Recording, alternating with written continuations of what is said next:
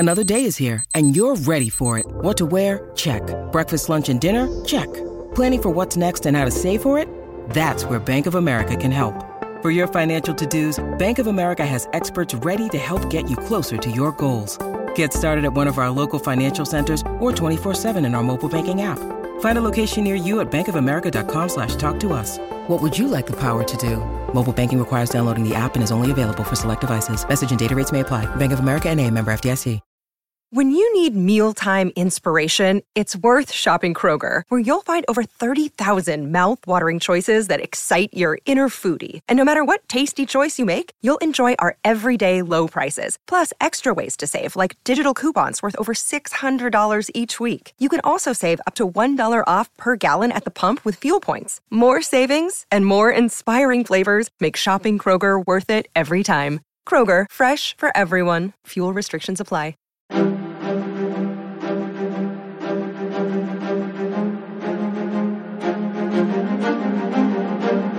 Hello, and thank you for listening to The History of World War II podcast, episode 320, MacArthur's Great Escape, part 1.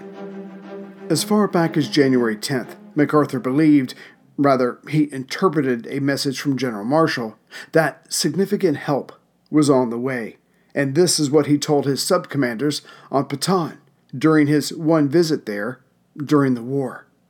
Further, the general had stopped at several field hospitals to tell the men the same thing as well. Help was definitely on the way. We must hold out until it arrives. When MacArthur left, returning to Corregidor, 10 miles away, a rumor started going around that can be summed up with the ditty, "Crafty Mac, he'll never be back."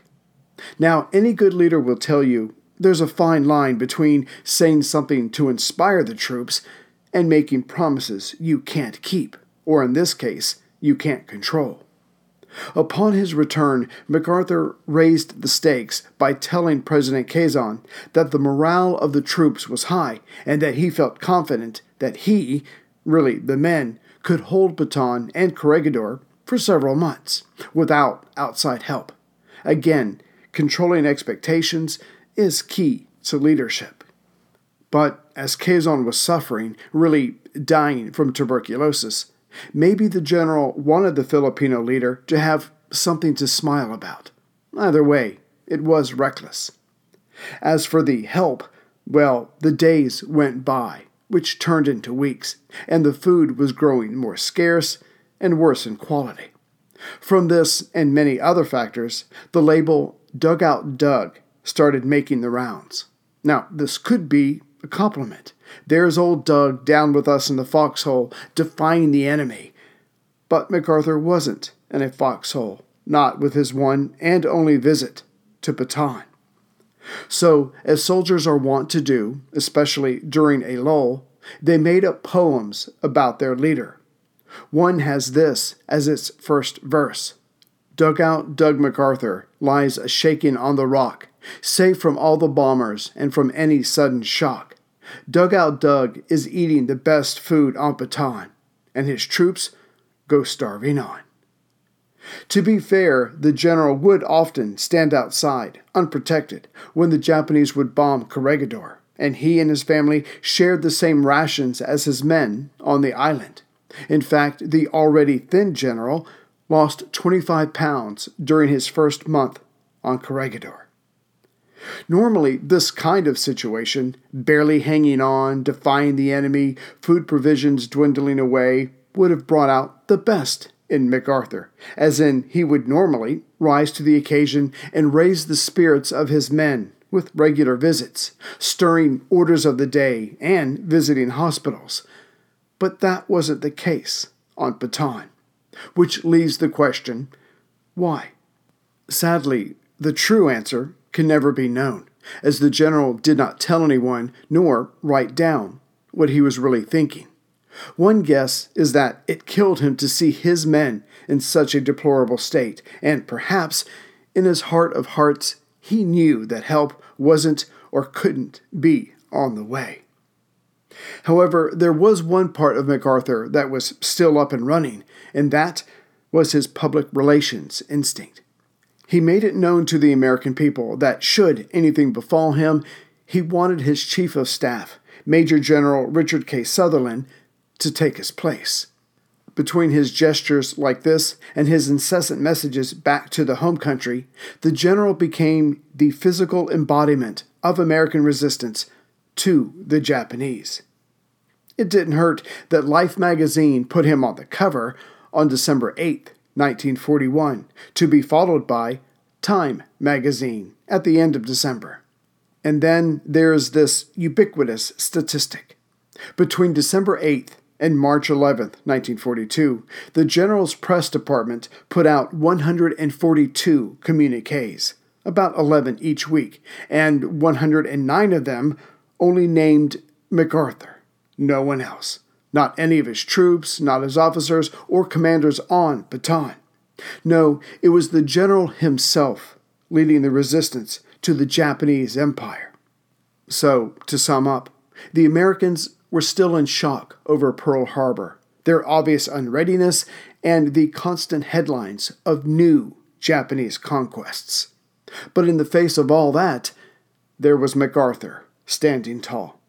And desperately needing something to cling to, the American public clung to him. Hence, FDR had to get him out of the Philippines and give him a grand position with a Herculean task, and MacArthur would not have wanted it any other way. This podcast could not exist without the help of sponsors like Yahoo Finance. When it comes to your financial future, you think you've done it all. You've saved, you've researched, you've invested all that you can. Now, you need to take those investments to the next level by using what every financial great uses, Yahoo Finance. I've stressed this in my podcast about command and control, which is exactly what Yahoo Finance is. You can see all your investments and retirement accounts in one place. You can consolidate your views from multiple accounts into one hub and access the expert analysis you need to tend to your entire portfolio with confidence. Yahoo Finance has been around for more than 25 years, and they've worked things out. You've got the tools you need right at your fingertips. I open up my Yahoo Finance, and within seconds, I can see how my stocks and investments are doing. And basically, investing, it's all about growth. And in order to grow, you need to know what's going on. For comprehensive financial news and analysis, visit the brand behind every great investor, yahoofinance.com. The #1 financial destination, yahoofinance.com. That's yahoofinance.com. Meanwhile, on the other side of the chessboard, General Homa was making his political moves while waiting for reinforcements and an increase of food shipments. First, he put out that the Japanese had come as liberators from the white man and promised Philippine independence before the American target date of 1946. With that, a puppet government was set up, with Jorge Vargas, Quezon's former secretary, as leader. He was followed by many of the Philippine legislature and Manila's upper class, who, it has to be said, cannot be judged too harshly, as their objective was their own survival. Hence, for military, propaganda, and now political reasons, MacArthur had to leave Corregidor. And each time that General George Marshall wrote to MacArthur laying the groundwork for this, it was actually Brigadier General Dwight Eisenhower, currently the deputy for the Pacific Theater and War Plans, who was putting the actual words on paper. Eisenhower did not think much of MacArthur. He had, in fact, worked for the general in the Philippines. They disagreed politically and on the ability of the Philippine and American troops on Luzon. Most importantly, what those troops were capable of should the Japanese come calling. George Marshall generally felt the same way, but was more circumspect in his outward display, which is one reason he had the job of U.S. Army Chief of Staff. The overall military situation was paramount. There was no room for personal feelings. So, when MacArthur sent requests really borderline orders for Washington to attack Japanese positions in the Pacific, Eisenhower dutifully sent those to Marshall, who would give them to the president. Of course, this was not possible, but even when Vice Admiral William F. Halsey Jr. led a raid against the enemy on the Marshall Islands, it still wasn't enough to please MacArthur. Between that attack not being enough and the situation on Bataan not getting any better anytime soon, it was clearly time for MacArthur to leave. First, President Quezon and his family departed Corregidor on the submarine Swordfish. Lieutenant Commander Chester C. Smith had left the area of Davao, the major city on Mindanao, and went to the Mariveles Harbor in southern Bataan on February 19th to pick up more torpedoes and fuel. The next day, he went to Corregidor to collect Quezon, his wife, and their 3 children, along with a few politicians, judges, and army officers. MacArthur saw them off. President Quezon would make his way to the United States, per FDR. After Quezon flirted with independence, dare one say rebellion, Roosevelt wanted the Filipino leader out of the Pacific and in Washington, where he could keep an eye on him. On February 24th, the Swordfish returned to Corregidor and took on High Commissioner Francis B. Sayer Sr. and his family. And there was one more thing to be loaded onto the sub, a trunk that belonged to the general, marked valuable records and documents from my personal files. Indeed, valuable was the correct term. However the details were worked out, President Quezon and MacArthur agreed on a bonus for the general.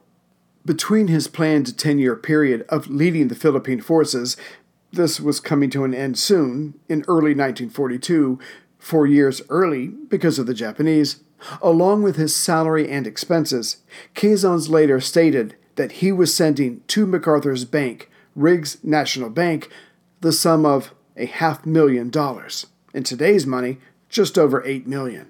Further, Major General Richard K. Sutherland, the general's chief of staff, was getting $75,000, and 2 other of MacArthur's staff received lesser amounts. One way or another, this information got back to the White House, and those who supported MacArthur stayed quiet, while others who were not fans of the general had their attitudes reinforced.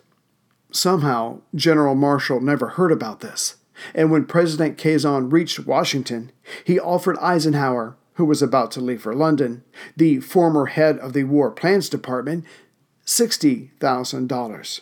Today, that would be just over $1 million. But Eisenhower, a poor farm boy from Kansas who had little besides what the Army had gave him, said no. It was time. MacArthur ordered a B-24, if possible, but a B-17 would do, to pick him up. He also ordered the submarine Permit, commanded by Lieutenant General Rayford Goss Moon Chapel, which was currently off Surabaya Bay, Java, to come to Corregidor. Waiting with MacArthur was his wife Jean, their 4-year-old son Arthur, and his chief of staff, Sutherland. All these had been authorized by Washington to make the trip.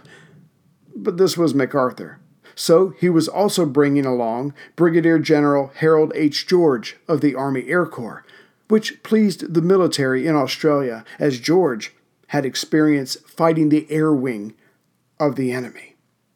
Then there was the young Arthur's Cantonese ama, or nanny, Chu. Considering her attachment to the main family, MacArthur guessed that she would have been killed outright by the enemy if captured.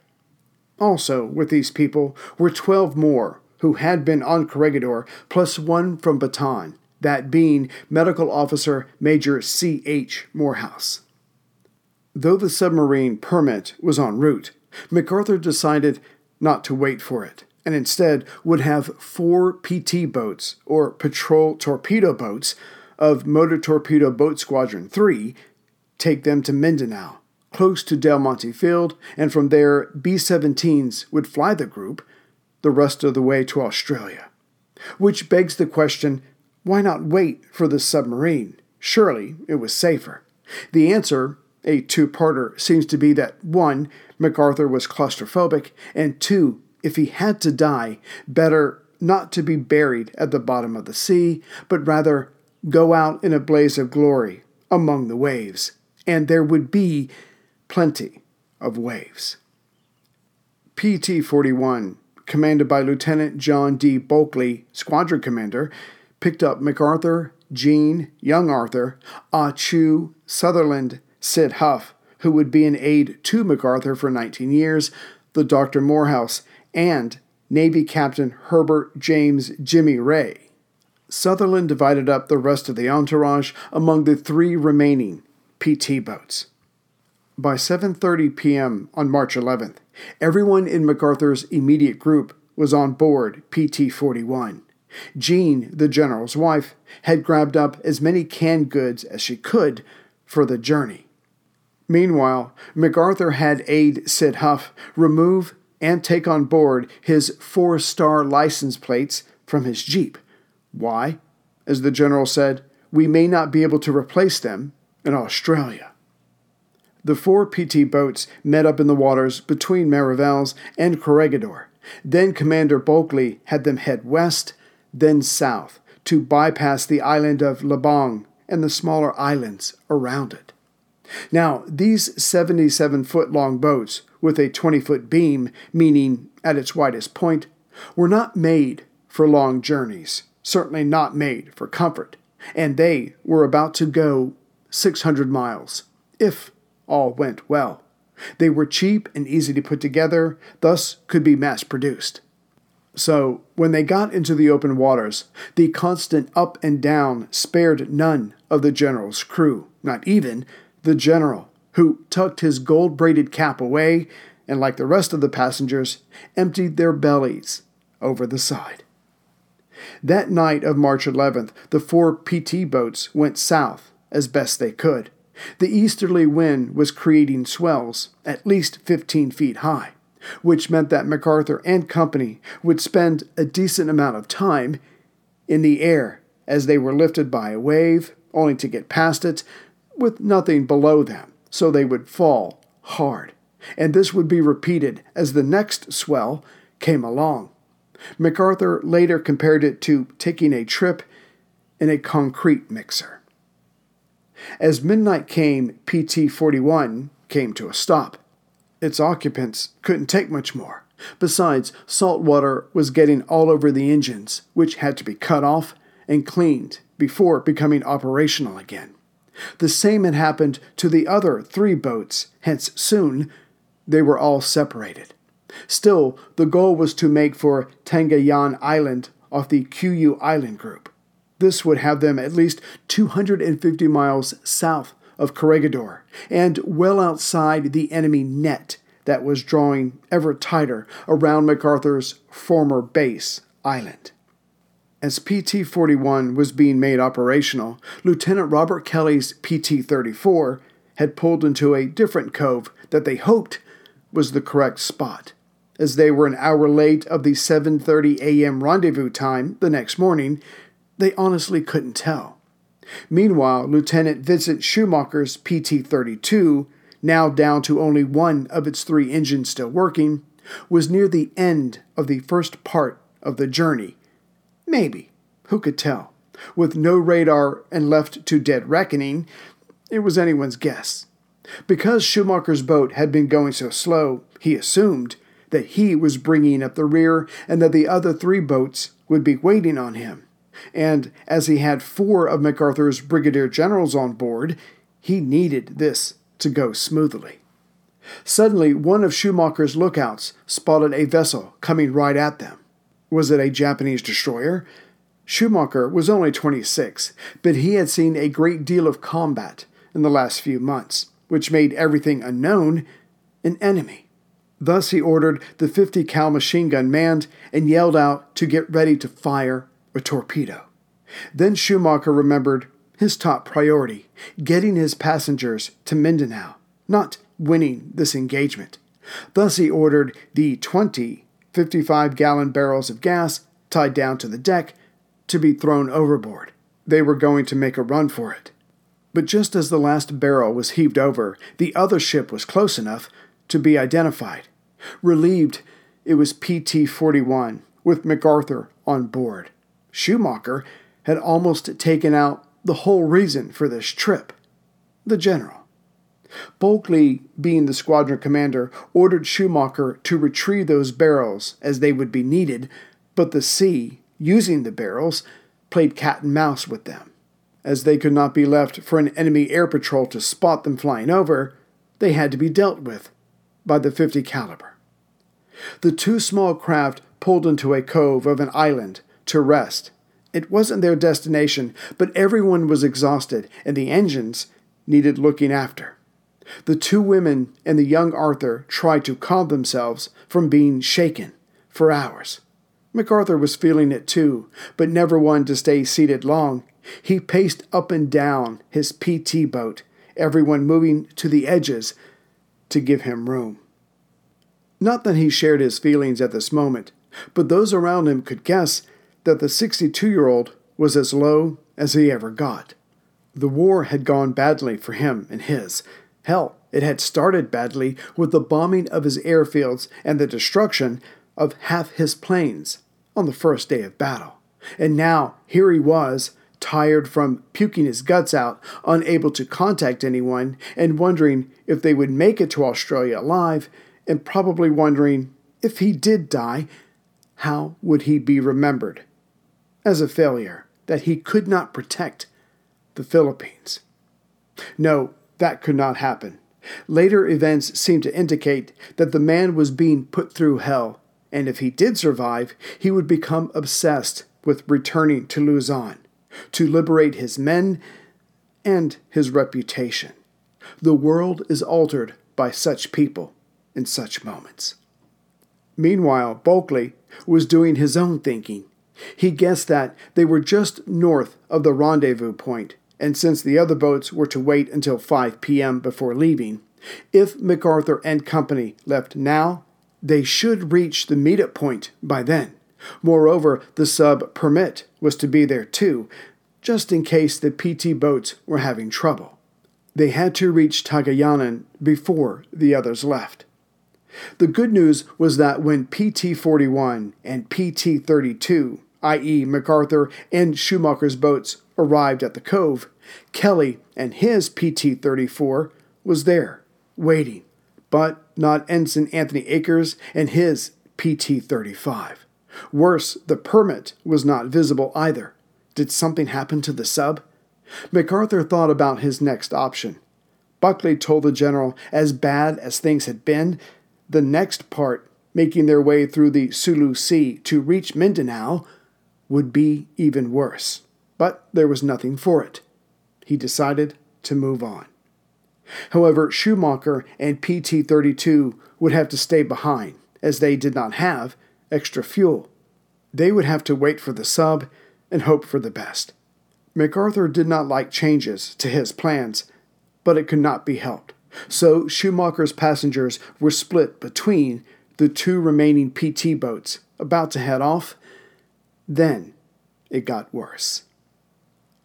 On their way again, an hour later, a Japanese cruiser was spotted.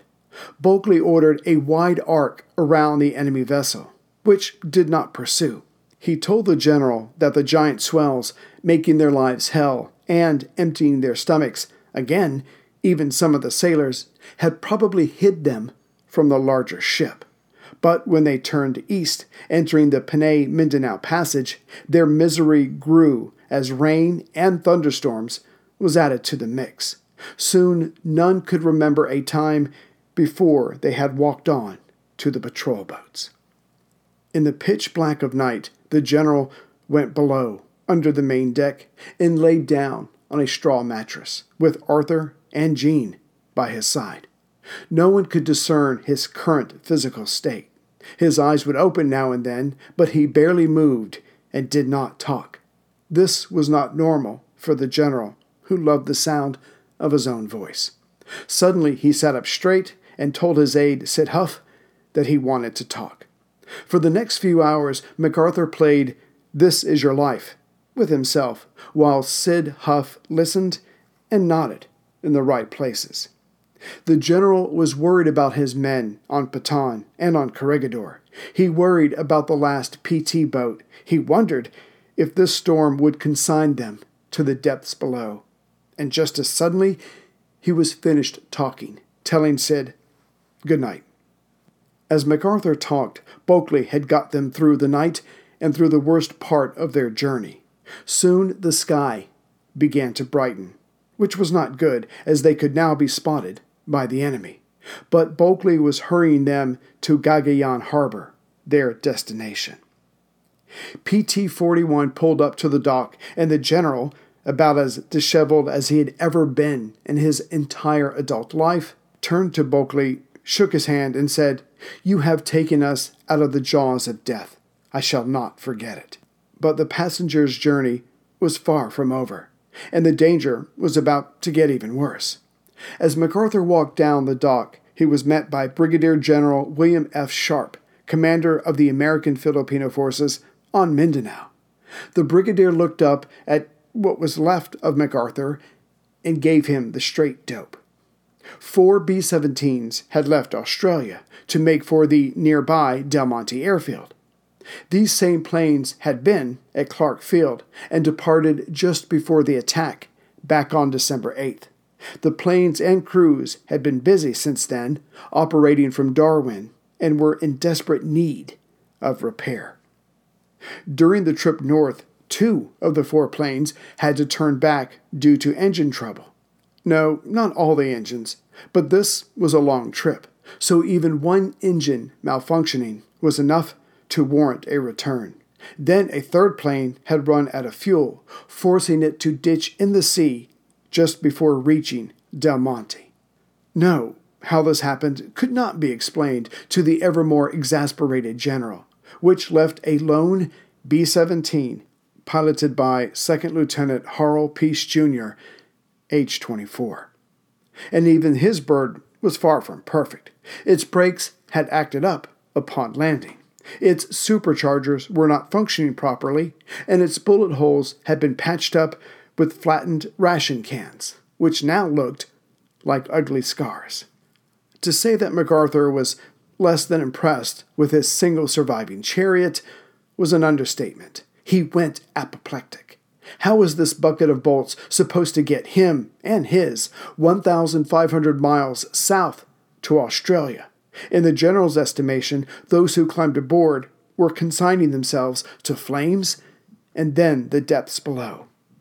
Then the 62-year-old general turned his eyes to his would-be pilot. Did this boy even shave every day? Still fuming, MacArthur sent a radio message to General George Marshall.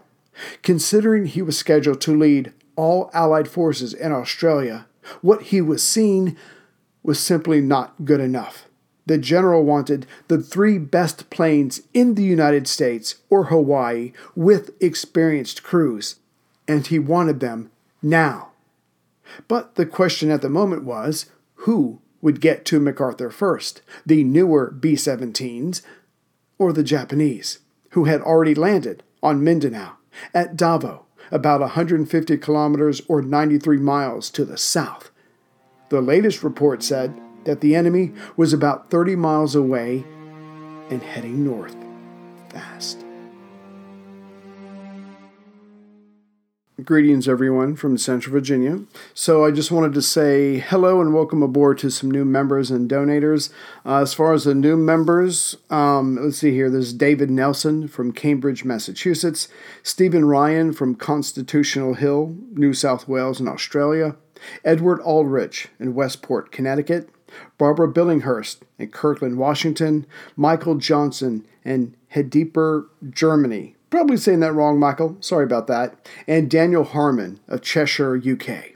As for those who have donated, let's see, Paolo Rodriguez, Cambridge, UK. Douglas Forbes, Lawrence Galswick, Lawrence Waters, and as far as who has bought a Churchill mug, Jason Letcher, hopefully, Jason, I'm saying that right, in Edwardsville, Kansas. So if anybody's interested in a Churchill mug, I've got a few more here. You can find the information on the website, or just send me an email to wwiipodcast@gmail.com, and we could work everything out. So I will see you with the second part of getting MacArthur to Brisbane, Australia, and it's a pretty incredible story, and I'll have that out to you as soon as I can. So as always, take care, everyone.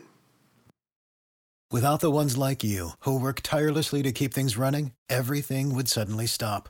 Hospitals, factories, schools, and power plants, they all depend on you. No matter the weather, emergency, or time of day, you're the ones who get it done. At Grainger, we're here for you with professional-grade industrial supplies. Count on real-time product availability and fast delivery. Call, click Grainger.com, or just stop by. Grainger, for the ones who get it done.